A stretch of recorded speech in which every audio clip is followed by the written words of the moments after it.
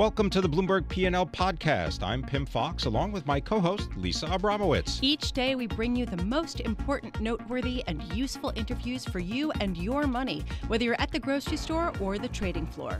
Find the Bloomberg P&L podcast on Apple Podcasts, SoundCloud, and Bloomberg.com.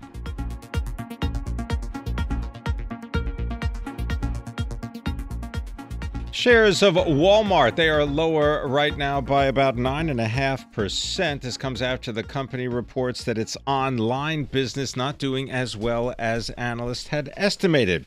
Well, here to tell us more about Walmart and the retail industry is none other than Burt Flickinger. He is managing director of the Strategic Resource Group. He can be found online on Twitter at Burt_Flickinger. Burt, let's begin with Walmart. What do you think happened?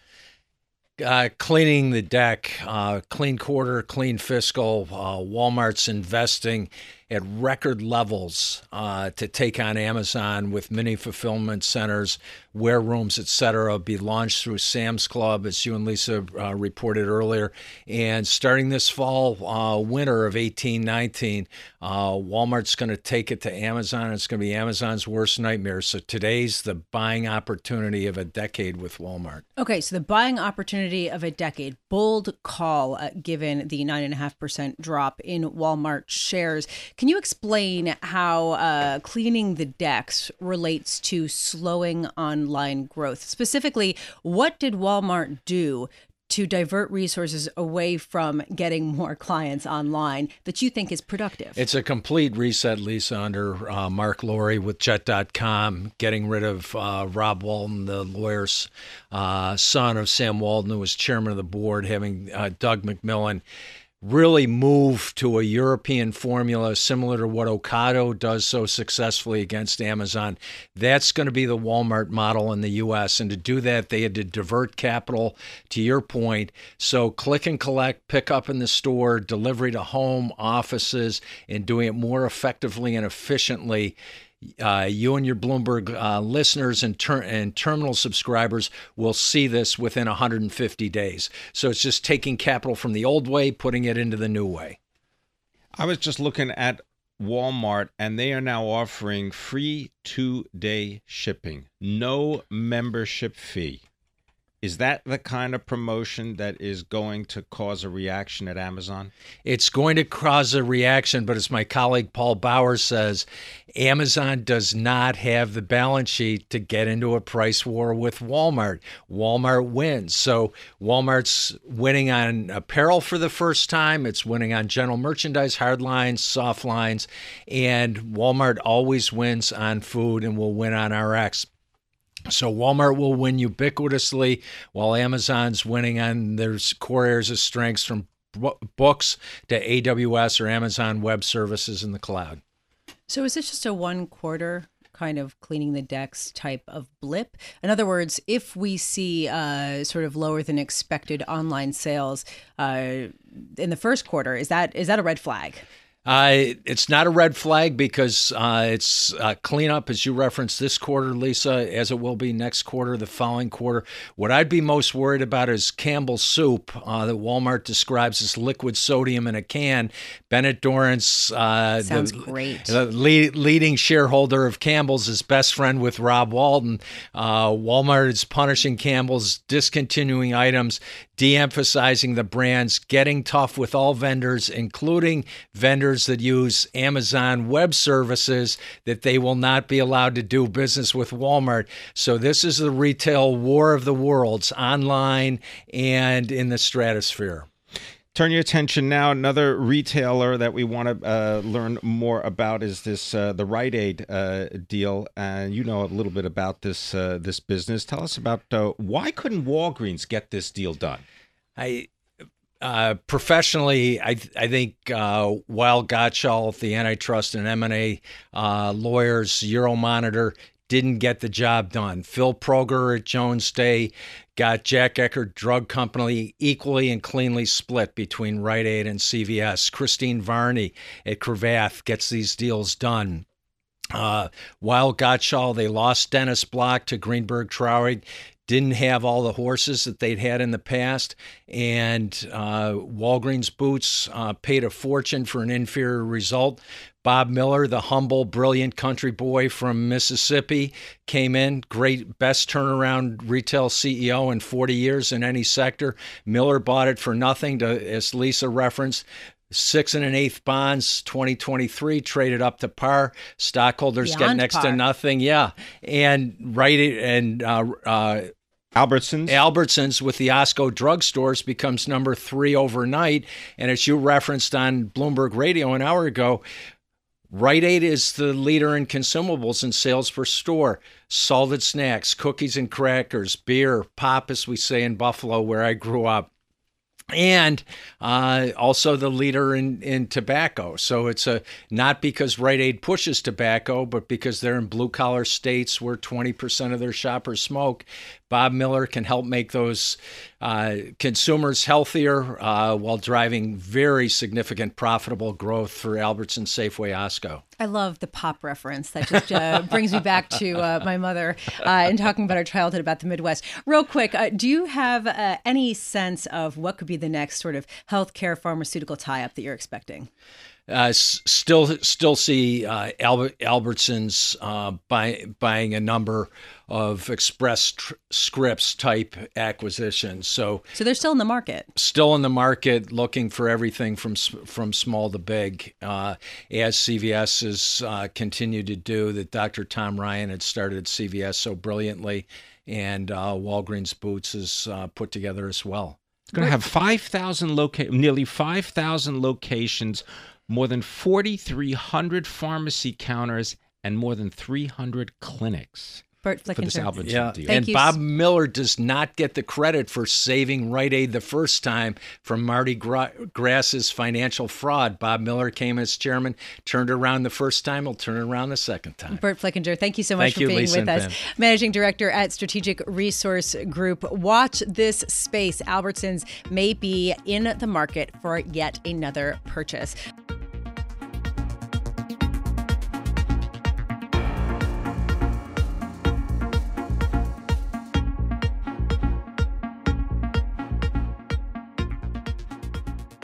Is the recent spike in volatility over, and what does it mean for your investments? Russ Koesterich is the head of asset allocation for BlackRock's Global Allocation Fund. BlackRock, of course, helping to manage over $4 trillion worth of assets, and Russ is based in San Francisco. Russ, thanks very much for being with us, as always. Maybe just give us your current outlook as it relates to volatility and what investors should take away from it. Well, Pim, I think volatility of the type we had in February and haven't had for quite some time is probably going to become a more permanent feature of the market. It doesn't mean stocks can't go higher, but it does mean the type of very unusual environment we had in the back half of 16 and most of 17, where stocks just steadily went up day after day. That's probably done. And part of the reason for that is, for the first time in a while, we have a Fed that may tighten more than the market expects. Russ, we keep talking a lot about the record auctions of 3 and 6 month T-bills that are coming up. Are you going to be a buyer at these auctions? Well, right now, we've actually been using the last few weeks the backup in yields to actually add a bit of duration in the U.S. So I do think that yields are becoming more attractive. Wait, hold on one second. I'm sorry to interrupt you, but you said duration. That's not short-term debt. That means like 10-year and 30-year treasuries, correct? Well, we haven't been going that far out on the curve. We've mostly been focusing on the 5 to 10-year part of the curve. But I do think there are a couple of challenges, which means that right now we're waiting and seeing before adding much more. The first challenge is how much more are we going to see inflation accelerate? We've already seen a bit of that in the wage numbers in the January CPI. The second issue, which is a longer-term one, is how effective is the market going to be at absorbing what will probably be trillion-dollar deficits, which, of course, create more supply in the coming years. You know, I have to wonder what's driving the upward direction of benchmark treasury yields. Is it just the deficit purely on its own? I mean, if you take inflation out of it, let's say we enter a period where we have the same type of inflation, would we still see the yield rise that we've seen? I think a lot of it so far has been has been inflation. As a matter of fact, if you go back and you look at where inflation expectations were back in September when bond yields were much lower than they are, inflation expectations have moved up a great deal, about 50 basis points. And the good news there is that we've probably already seen much of that adjustment. So I do think the question going forward is, with an economy that's likely to grow faster than we've seen in the post-crisis world, and with more supply coming at a time when the economy is already running close to capacity, is that going to nudge real or inflation-adjusted rates higher? And I think that's one of the things that has the market a bit nervous right now. All right. So if that's the case, Russ, and you do see this extended growth in the U.S. economy, won't that benefit emerging markets? It does benefit emerging markets. As a matter of fact, I think one of the places where you would expect to see the biggest benefit is in emerging markets. So a lot of people, when they think of EM equities, they think only about the dollar. The dollar is less relevant for EM equities than it used to be. They tend to run lower current account deficits. They have higher reserves. The biggest determinant of EM stocks' relative performance has been the strength of the global economy. So if you do believe, as we do, that you're going into an environment where not only U.S. growth is likely to be stronger, but the global economy is likely to be stronger, that's an environment where EM stocks are likely to do well. So, Russ, you said that you had been increasing a little bit of duration, particularly 5-year treasuries. What else have you done recently? What other sort of allocation shifts have you made that you think are important? Well, the other thing we've added a bit to is our gold holdings. Gold is an interesting asset class. A lot of people wrestle with it. Is it an asset class? Is it a currency? I think the most important thing about gold is a risk mitigant. Not always. It doesn't work in all circumstances. But going back to the original question, are we going to see higher volatility than last year? I think we are. And if part of what you want to do is have a portfolio that can dampen that volatility, create a little bit of a smoother ride, then I think having a moderate amount of gold helps. So that's been another place we've been adding to in recent weeks. So how much have you been adding there? And in contrast, have you been reducing risk assets? Well, we haven't added that much to gold. We've added probably about roughly maybe 25 basis points. So our gold position is somewhere around 5%. I think that's probably about right for the fund. Outside of gold, we have been looking for other places to add, mostly in some of the higher quality companies in the U.S. that we think can produce solid earnings growth, regardless of whether or not we see rates being a bit higher right now. What kind of companies? Technology? We have been adding to technology. We do have a modest overweight to tech. Now, again, I think with tech, you've got to be careful. As we all know, there are pockets of stretch valuations. We do think many of the large cap tech names do still offer good value at these levels. When you talk about stretched valuations, what kind of metric are you using? What's the comparison? Well, this is one of the challenging things. There never is the one right valuation metric. And I think right now, if you look at U.S. equities, by and large, the market is on the expensive side. The good news is that if you have an environment, which we believe we're in, where earnings growth is likely to be strong, then we believe these valuations are sustainable over the next year. Having said that, I think one of the things a lot of investors want to think about is adding to positions in non-U.S. markets. I've already spoken about EM. I would add Japan as another market that we right now are very overweight. And the reason this is important is that for most of the last 7 or 8 years, investors have benefited from a home country bias, most of their money in the U.S. In a strengthening global economy, other economies are catching up, and those markets are likely to also start to catch up with the U.S. Russ Koesterich, always wonderful to catch up with you. Really interesting comments. Russ Koesterich, head of asset allocation for BlackRock's Global Allocation Fund, and BlackRock, the biggest asset management firm in the world.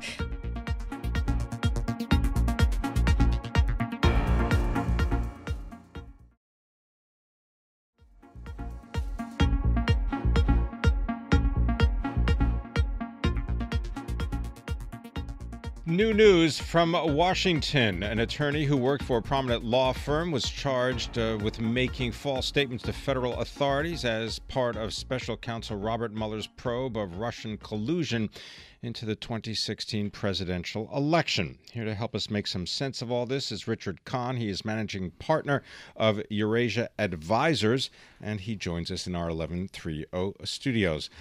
Richard, what can you tell us about your knitting together the various public pieces of information that we have received, the various indictments of the 13 people previously having participated in some kind of meddling in the U.S. 2016 presidential election, and now this latest indictment, charge of making false statements, is having to do with Alex van der Zwaan, charged with lying to the FBI and Robert Mueller's office about his work related to a report that was prepared for the former president of Ukraine. Well, look, the first thing I would comment on is, that the Mueller indictment and these other indictments speak to the breadth and scope and capabilities of the Russian FSB in terms of their ability and willingness to the successor to the KGB. Yes, correct. Their ability to mount what we might call asymmetrical attacks to deal with either retaliatory types of situations or what they view as defensive situations. That's how they would characterize it. But they are extremely effective in locating people, not just in the United States, but elsewhere, who are part of whether governments or part of press or part of institutions that can affect public influence. And they're extremely effective in their willingness to utilize those techniques to try to see people elected to power that are favorable to them. So I think, the big benefit of the Mueller indictment, as I look at it, is it brings to the forefront that there is actually something that took place here. The analogy I would draw is to say the towers falling during the September 11th attack. In the mindset of the United States, there was no question that happened. Up until the moment that we have the Mueller indictment, which I really hope everyone will read, there was some doubt caused by potential co-conspirators as to whether there was actually a set of crimes that occurred. Now we know that, and you have to be basically willing not to look at the World Trade Center tapes and accept them to take the view that there really is no crime here at this stage. So it has changed dramatically the ability of the narrative in the United States to disagree on at least one fundamental set of crimes that has occurred against our nation. So we're heading into midterm elections. Reading over the indictment, do you think that the Russian government will likely try to interfere again? And do you think that the U.S. government will be better prepared to intervene? Oh, look, I'm not optimistic that our current administration has any interest whatsoever in stopping that from happening. I think it's clear that Trump and his team were the beneficiaries of Russian interference. That comes out of the Mueller report. I think they are in a conflicted position, to say the least, in terms of wanting to see that stop and not see people that are going to continue to help protect him elected to Congress in the midterm elections. So I would look to, if you will, our traditional resources, and namely the head of our own government, which, as you know, leads our law enforcement agencies, as essentially, hopefully, conflicted in this and seeking to avoid being drawn into it by making statements, that he is not involved.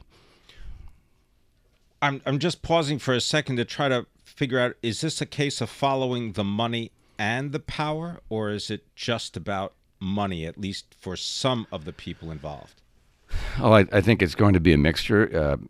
I would expect that Mueller is going to come out with indictments that lay out, for example, obviously the DNC hacking, as well as the link to WikiLeaks.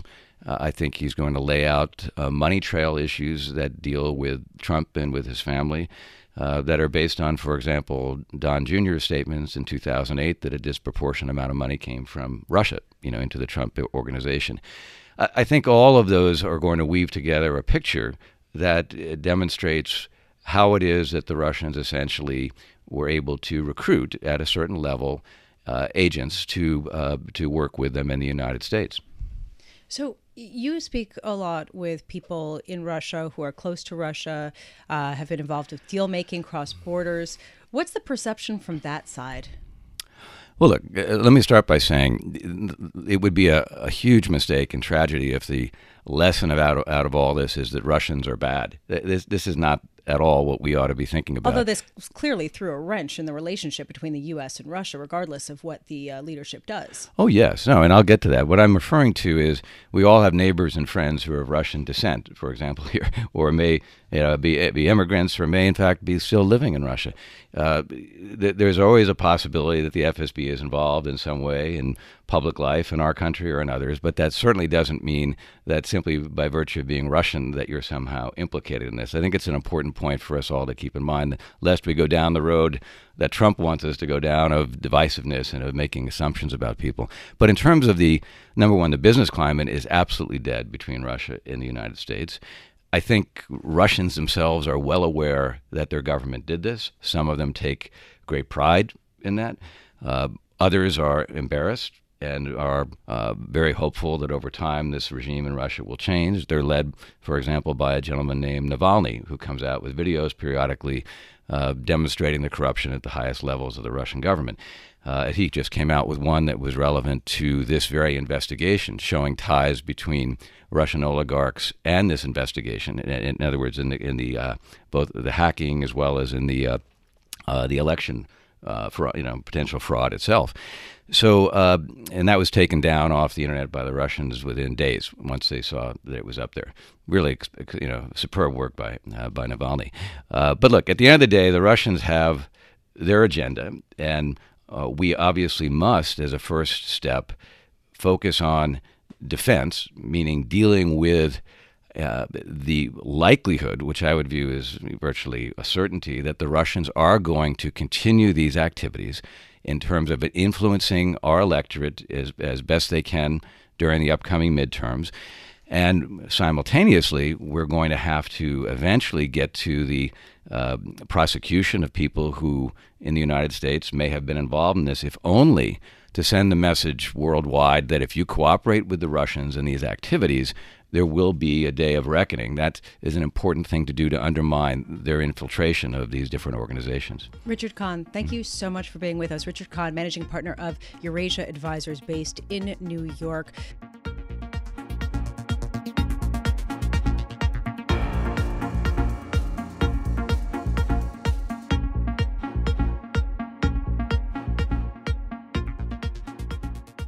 The petro is going on sale today. You may not have heard of it. It may just be the first sovereign cryptocurrency, and it is being issued by Venezuela. Is this a game changer or simply a stunt to try to attract some more money? Here to talk about that and what's been going on in the cryptocurrency worlds, Chris Burniske, partner and of Placeholder, also advisor to ARK Investment Management. He joins us here in our Bloomberg 1130 studios. Chris, thank you so much for coming back. So what do you make of petro? I would go with the latter assessment in terms of this is a stunt, and I don't think of it as a cryptocurrency.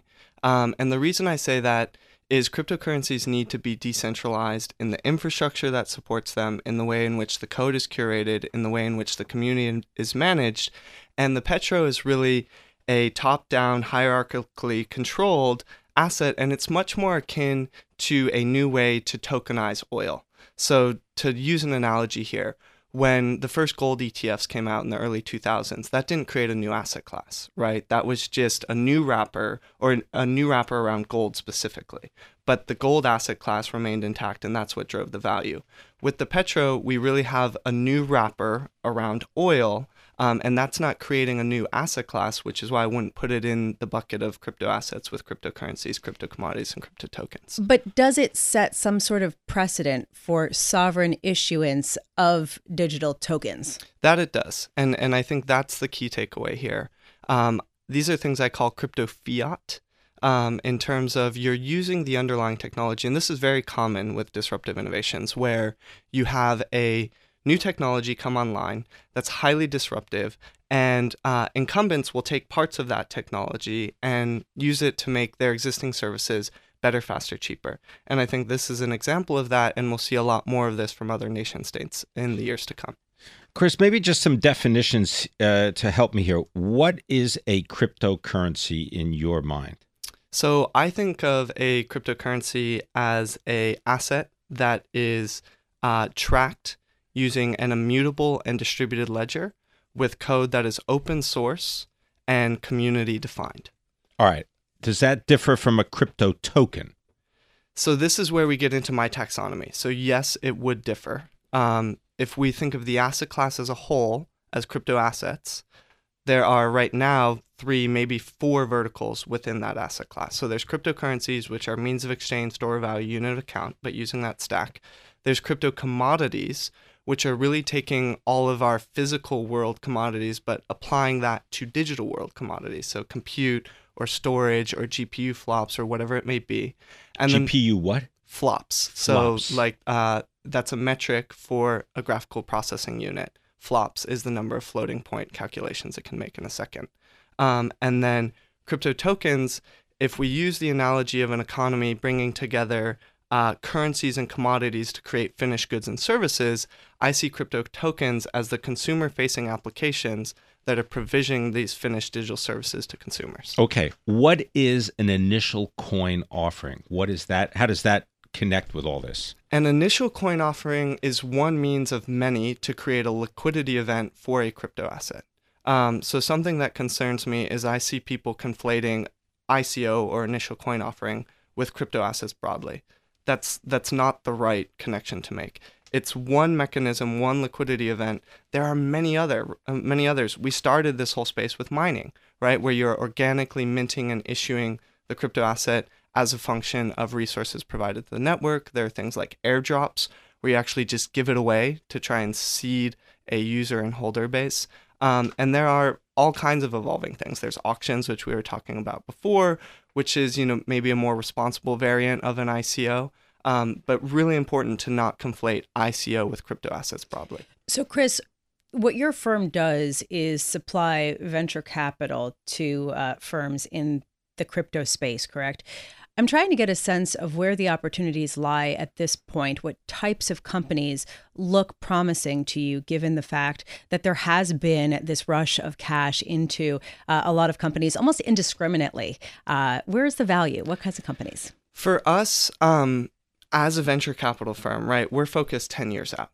That's our time horizon. And when we're looking at teams, they're not companies, right? They're decentralized information networks incentivized with a token. And so we're looking at the crypto economics, the governance structure, all of these things that we think will lay a foundation for something to provide utility and value 5-10 years out. So you're not giving money to a company, or you're trying to help spur activity on decentralized platforms. Is that correct? Yes. So a way to think of it is we are funding teams early on that want to build future protocols, future networks.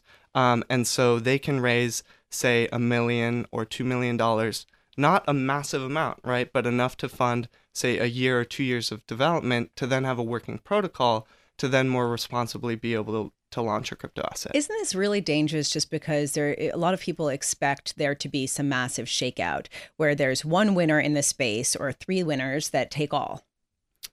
We think this structure is actually the most responsible approach to the market. By having a 10-year fund, we inject time diversity both into the way our theses evolve and valuations evolve, right? If we have a massive valuation reset, we can recover from that because we're not fully allocated. And then in terms of, picking our spots and whether we're going to have a handful of winners or a vast proliferation of winners, that's to be seen. For us as a venture firm, historically, venture firms can return their fund based on one big home run, right, that goes 100x or goes 1,000x. So that is one option, or we could have a number of base hits that get us there.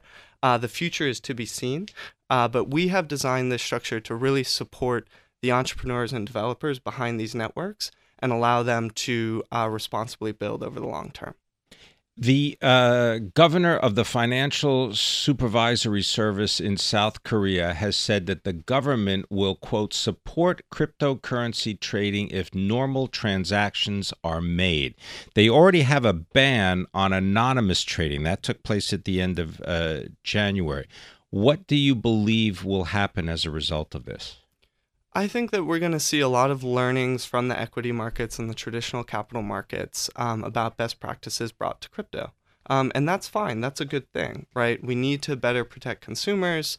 And so I just see South Korea as leading the charge in that. Japan has also been active, and the EU was active in terms of classifying Bitcoin as a foreign currency. I think that was in 2016. But we're going to see more and more conversation around this. I'm just glad that the fear, uncertainty, and doubt from mid-December has been clarified, and it's clear South Korea isn't banning cryptocurrency trading. They're just better regulating it. So if you want to be in the forefront of cryptocurrencies, just take a trip to South Korea. That's one of my plans. All right. Well done. Thanks very much for being with us, Chris Burniske. He is a partner, placeholder, advisor to ARK Investment Management. He can be followed on Twitter at @CBurniske. Thanks for listening to the Bloomberg P&L podcast. You can subscribe and listen to interviews at Apple Podcasts, SoundCloud, or whatever podcast platform you prefer. I'm Pim Fox. I'm on Twitter at PimFox. I'm on Twitter at Lisa Abramowitz1. Before the podcast, you can always catch us worldwide on Bloomberg Radio.